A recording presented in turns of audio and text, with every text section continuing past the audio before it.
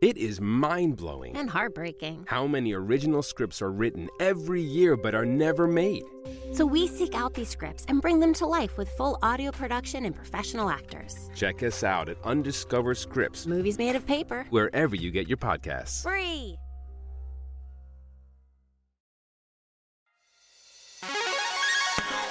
Hey, welcome to Unstable Topics, a fast-paced, jam-packed, unhinged bestie podcast filled with facts, reacts, and made-up games in between. We're your hosts, Sarah and Maggie. And we're excited for you to join our best friend hangout, where we surprise one another with things we find interesting or hilarious just to see how the other will react. Our friendship might be totally stable, but you never know what your bestie might throw your way to knock you off your game. So come shake things up, learn something new, and laugh along with us. This is Unstable Topics.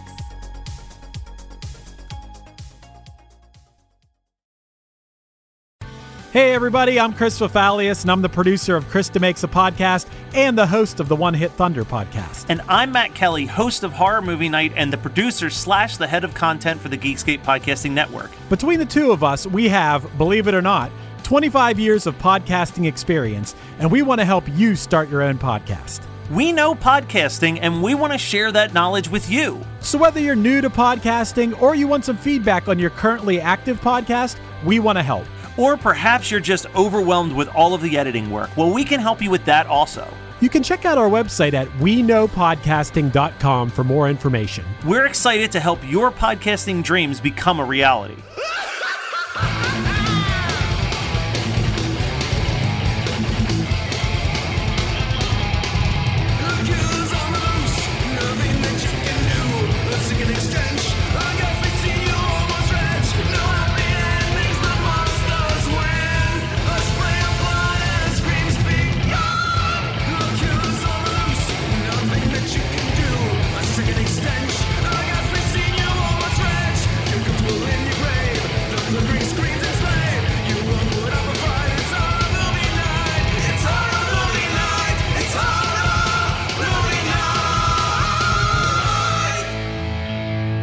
And welcome to episode 301 of Horror Movie Night. For those of you on Zencastr, or on Jesus Christ, for those of you on Patreon, this is the first episode you're getting to see video of, and Scott boofed it in the first 30 seconds.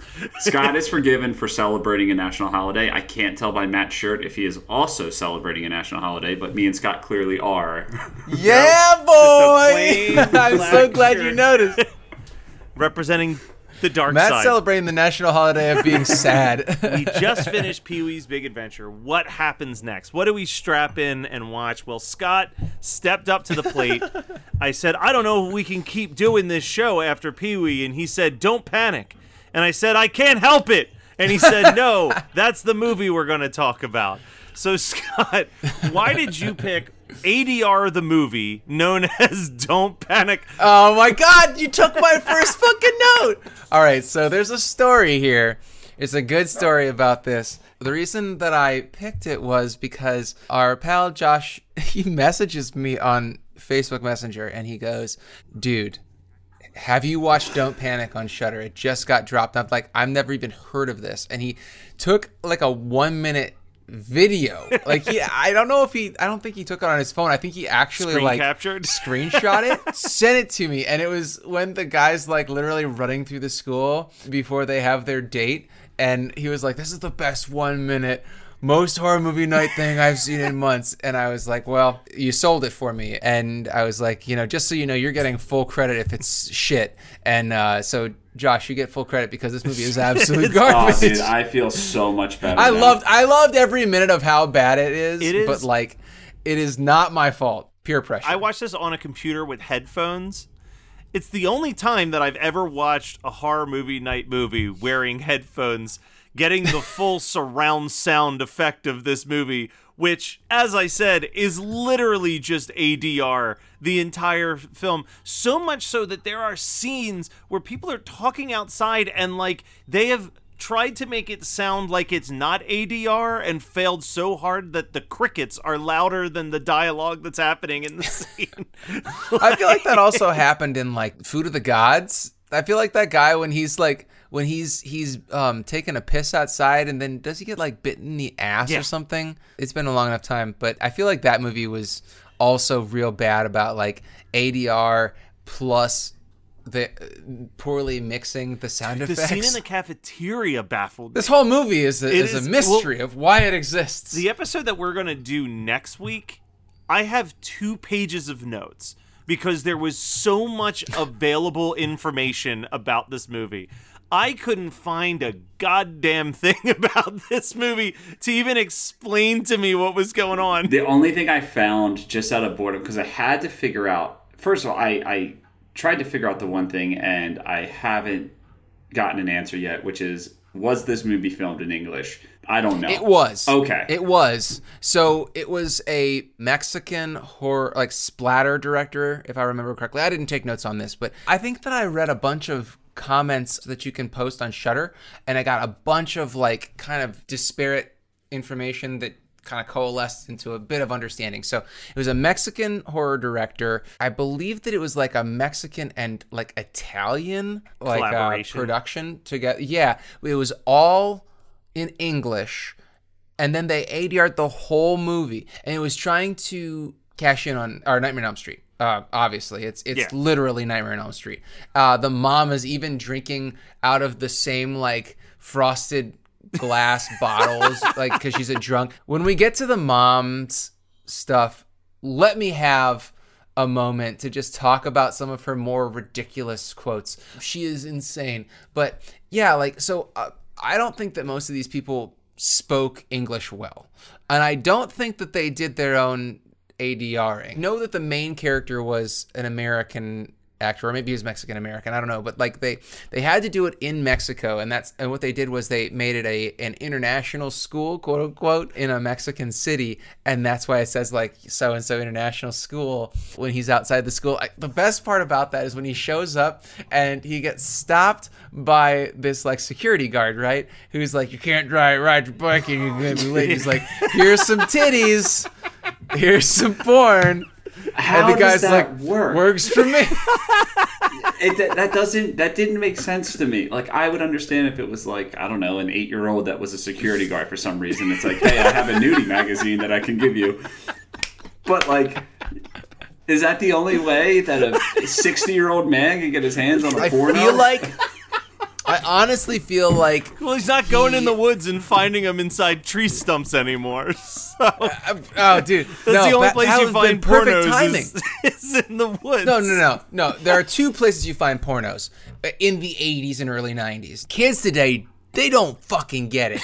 The best part about finding porn was how creepy and sketch it was, and you didn't care, because you just want to see boobs. You just had to force yourself to believe it was hot. You guys ever get your hands on a Penthouse as a child? Dude, okay. Because that's what I wanted. That was where this story was going, actually, was so the first like nudie mags I ever saw were Playboys, right? And Playboy is so sterile and very glamorous, and like honestly, like I didn't know what a vagina looked like. There was a truck stop that was in our small town. We had fucking 2 lights, all right? Like we were a very small town. Behind the truck stop, gas station, whatever, was a large car wash, and the car wash was like one of those do-it-yourselfers with like those long ass spray guns, right? But there was one that was extra tall for trucks, you know, like for semis. And so somebody must have gotten tired of like this package. I'm talking 8 to 12 inches thick of Playboys, and he packed them up in a black plastic bag, like a trash bag,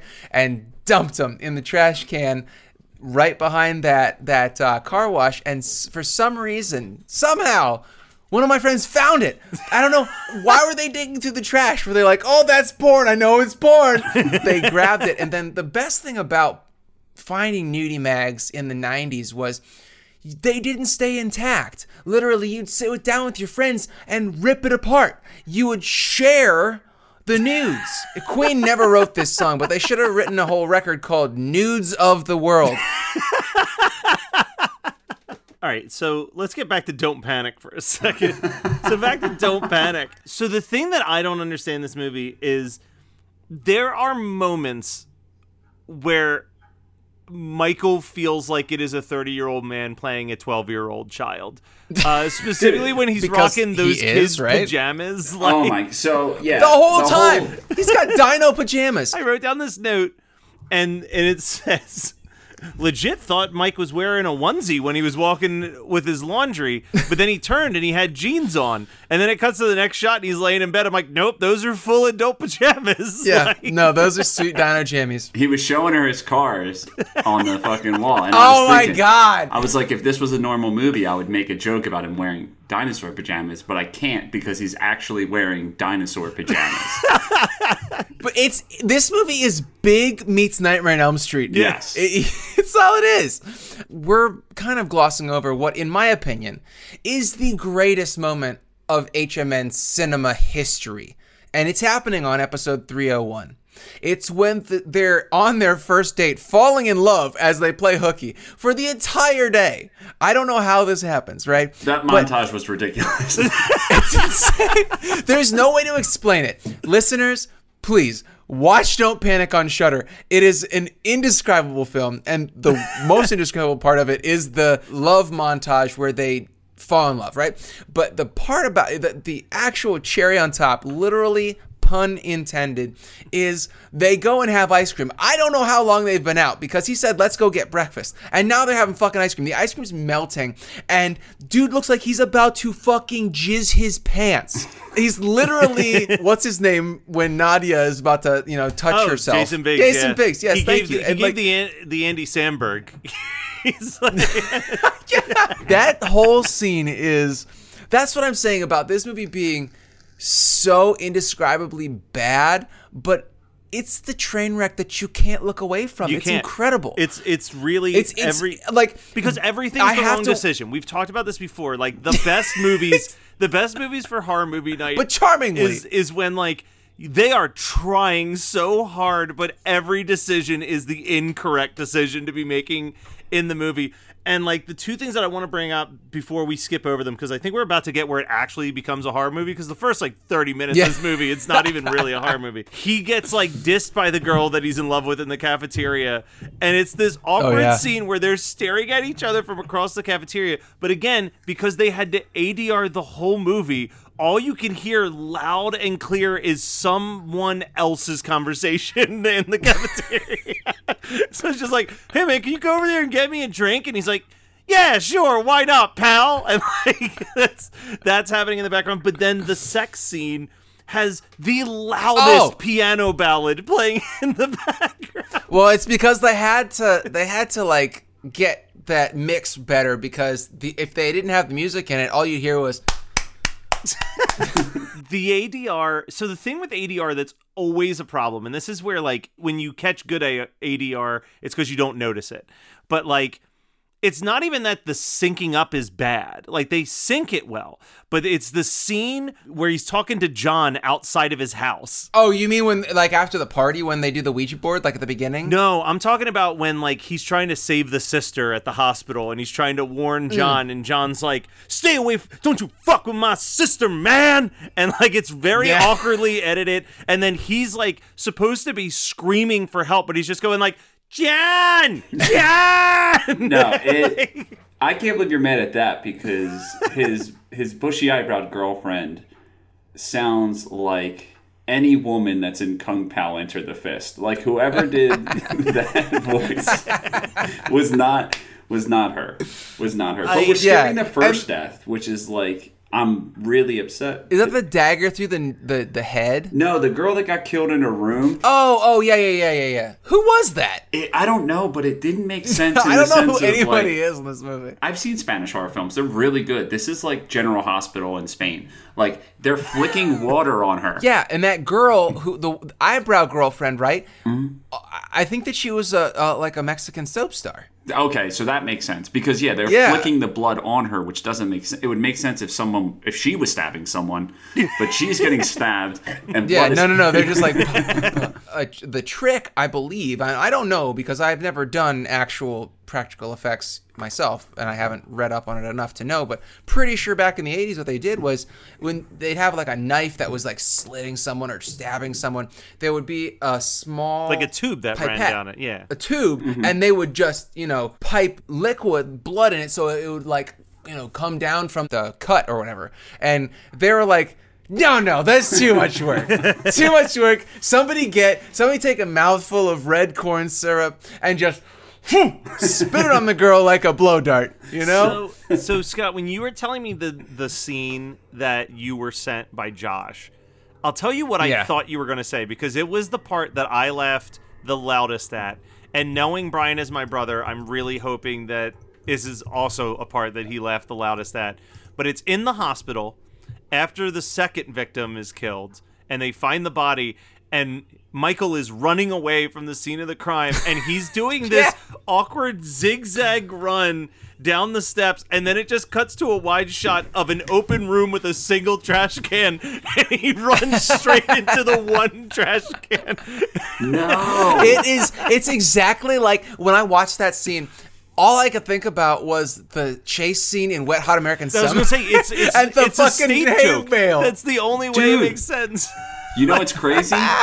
That is not the hardest I laughed. But the hardest I laughed was also at a state joke, and I thought that that's what you were going for. It's towards the end, and he's like, you gotta go, you can't come with her. She's like, I gotta go with you. He's like, no, I gotta do this one. She's like, move!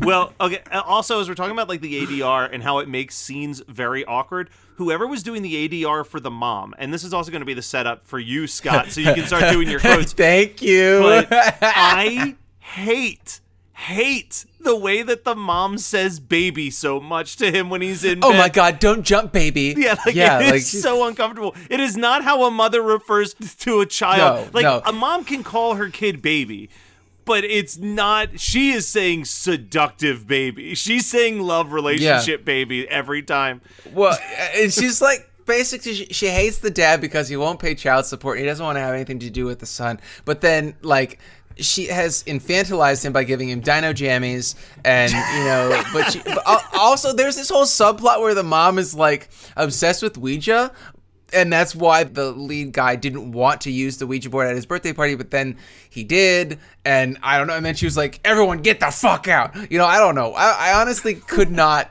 parse the themes in this film, but I just love how she's basically like in love with her son. It's so weird. She said if you took like a sip of water, because you guys are straight edge, right? Every single time she says baby, you would throw up. Literally, because your body would be like, I have to reject all this liquid, Well, especially like, the scene where he's in the bed after the hospital scene. She says it like 9 times in like a 2-minute period. It's crazy. Yeah, you would be ultra hydrated in this watching this movie like that. But the funnier thing about it is that she's such a fucking idiot, and maybe it's because she's drunk all the time. But she's like such a fucking idiot that when he's coming back in the window from getting out and then coming back from that hospital scene or whatever, she goes, baby, don't jump.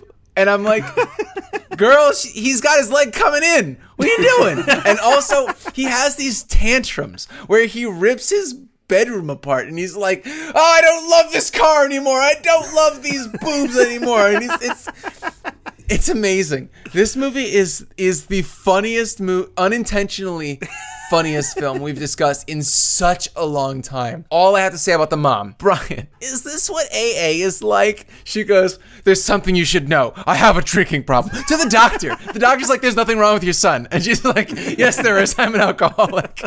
Listen, there's so much in this movie that I have experienced with that doesn't make sense. For starters, my friends are without a doubt the meanest people I've ever met. Like, we are... Oh, they're shitbags. My friends are so mean, and we've never brought up one of our parents' alcoholism. Second of all, I feel like this writer is really writing his truth in this movie, and he's experiencing it. So I think it's important to address that. If you're an alcoholic and you have a child, please get sober, because if you don't, they will make a movie like this, and we cannot have another movie like this. We already have another movie like this, and it's going to happen this calendar year. It's called Trampa Inferna, and Matt knows about it, buddy. It's been on my long list for a long time. The other thing that I wanted to talk about is John. Towards the end, Scott, you already made a mention of this. John gets that knife through the bottom of his mouth. Oh, okay, that's him. It's the best kill in the movie. It is. Right before that happens is the fucking, I guess we'll just call it like the hide and seek chase sequence where our main character, Mike, he's now got the killer vision, so he can't see anything. He can only see through the killer's eyes. And he's like, John, get out of the car. And John is just hopping around with this gun in his hands. Also, he showed up to, like, kidnap his friend who's all drugged up with a rifle. Yeah. Very, very odd choice. You know, like, hey, you're my best friend, I'm gonna save you. Get in the fucking car! So he's hopping around trying to find him, and then all of a sudden, the, like, possessed friend body pops up and just gives a little smile and a wave at him, like, all sassy. Very, very Prince of Darkness, if you ask me. Very goofy. The one positive thing I will say about this movie is that the static TV face effect looks way too good for the rest of this movie. Like, that's the only practical effect that they spent any time on. It's fine. I mean, like, you do you. You know, like, they loved it. They wanted it to look good. And Scott, you should have picked this movie about a month or two earlier. Because April Fools, sucker. All the best lines in this movie, besides the mom being like talking about her drinking problem, happen in the last 10 minutes. It's crazy because that's the April Fools, sucker, and then the time to visit hell. You know, like, I would absolutely do that before a breakdown in that fucking breakdown EP that we talk about all the time. That just has to happen. I feel like I could bust that out in a weekend. It wouldn't be good. No. But it would just be breakdowns. I don't have to write melodies. I was gonna say, I don't think it needs to be good. Yeah. Well, so to wrap this movie up, like, so the whole conceit of this movie is that his best friend gets possessed by the Ouija board at the beginning of the movie, is the killer, but he can see through the killer's eyes, and then at the end he has to stab him with a ritual knife to like basically put that demonic soul back to hell, whatever, and save everybody's life, right? The funniest thing is that Michael, I actually have a note. My second to last note is fucking his name. He dies because he gets dropped from a high point or something like that. And so the very end of this movie this is the wildest ending to a movie in a long time, in my opinion, because it's not a twist ending. It's literally like a happy ending. Yeah, it's just like, I'll see you in heaven, girl. Yeah, but the funny thing is that the funny thing about it is that he's not gonna haunt his girlfriend. He's gonna haunt his mom. He's gonna haunt the fuck out of his mom because she didn't get him a race car casket. He had a race car bed, but no race car casket. The eyebrow girlfriend, she is totally gonna get fucked by a ghost. Like, this is the gender bent version of the end of Odd Thomas. Yes. It's and none of the movies that I've referenced so far are my double feature, which is wild to me. That's awesome. Well, speaking of which, It is mind-blowing And heartbreaking. how many original scripts are written every year but are never made. So we seek out these scripts and bring them to life with full audio production and professional actors. Check us out at Undiscovered Scripts, Movies made of paper. wherever you get your podcasts. Free.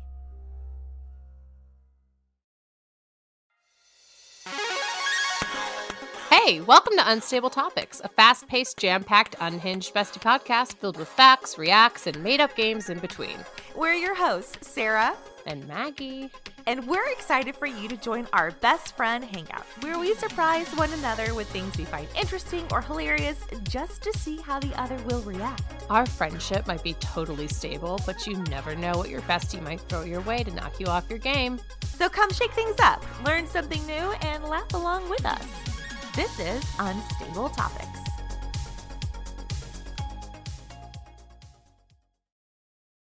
Scott, what is your double feature? Hello, Mary Lou, Prom Night 2. All right. Because this movie is wild and stupid as hell, but then I want to have a palate cleanser with one of my favorite horror movies that also is about possession and high school. And Yeah. so, And that's a Prom fun Night 2, one. Hello, Mary Lou.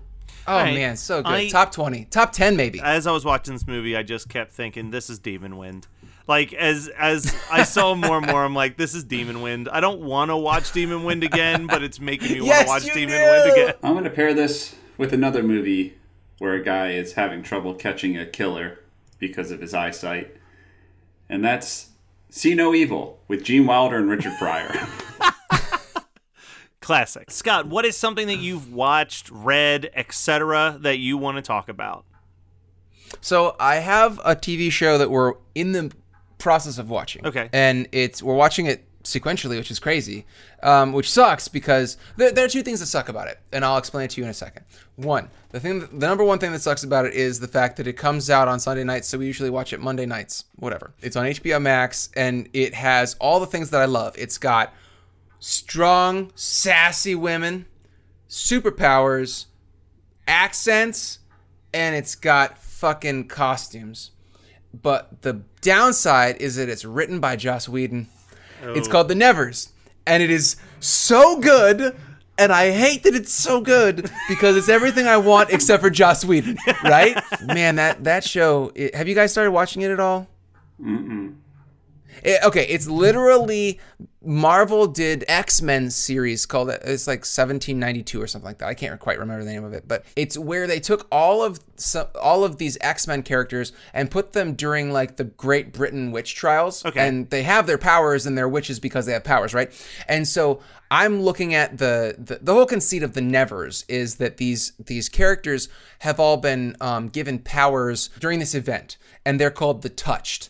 And each Touched has a different power, and it's kind of like take X-Men and Miss Peregrine's School for Unusual Children, okay, or Peculiar Children rather, because some people's powers are so weird that they're worthless, but some people's powers are like OP, you know? Like there's one woman who's basically Pyro from X-Men. Like the entire show, every time somebody shows a new power, I turn to Megan and I'm like, okay, that's so-and-so. Because okay. I'm just trying to like piece together what X-Men it is. Really great show. It's super fun. We're only on episode 4 right now. It's so good. I think it's only 10 episodes or 8 episodes. I can't quite remember. But I think it actually is 8 episodes. It's 2 4-episode arcs or something like that. But really, really good. But fuck you, Joss Whedon, for making a good show after being outed in the Me Too movement.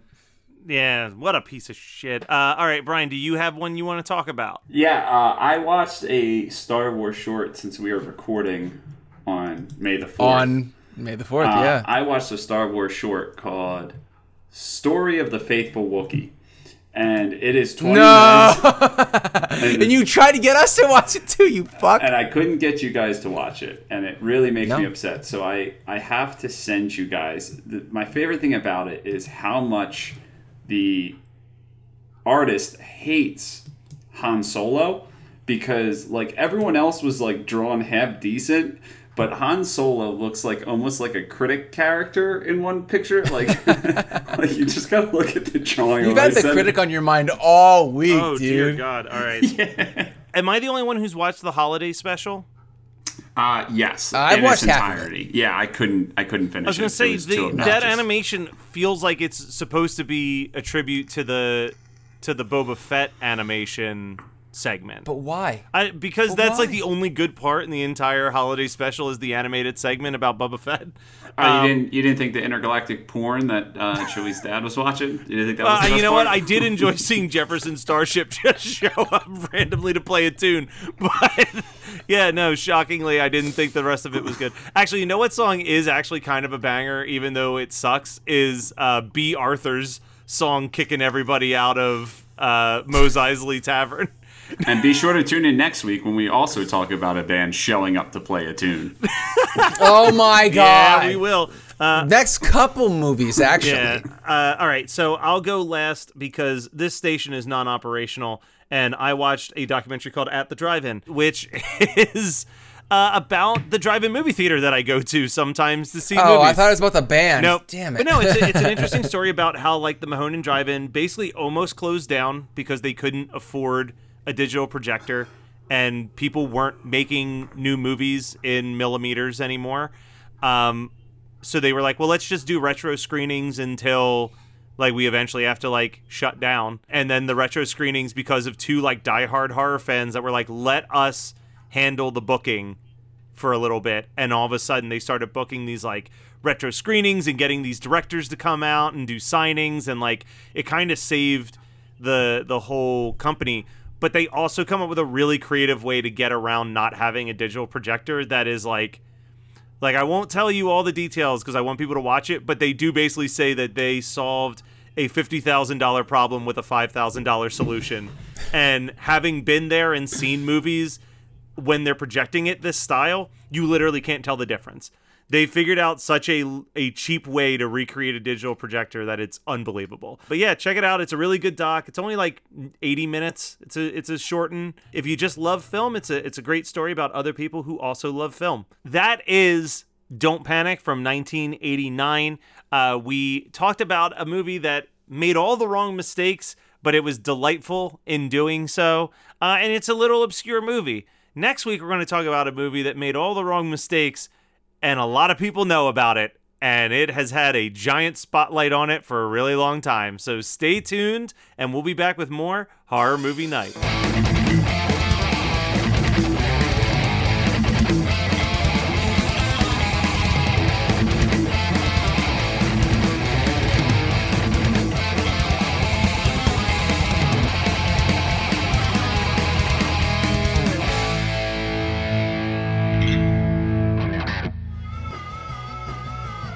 You're listening to the Geekscape Network. It is mind-blowing And heartbreaking. how many original scripts are written every year but are never made. So we seek out these scripts and bring them to life with full audio production and professional actors. Check us out at Undiscovered Scripts, Movies made of paper. wherever you get your podcasts. Free.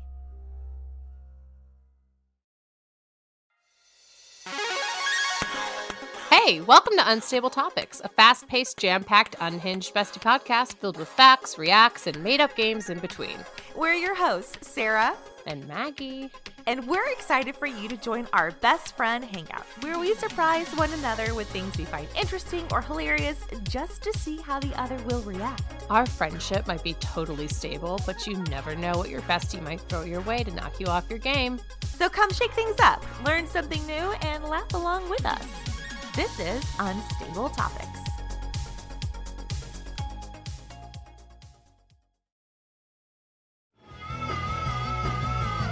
You're listening to the Geekscape Network.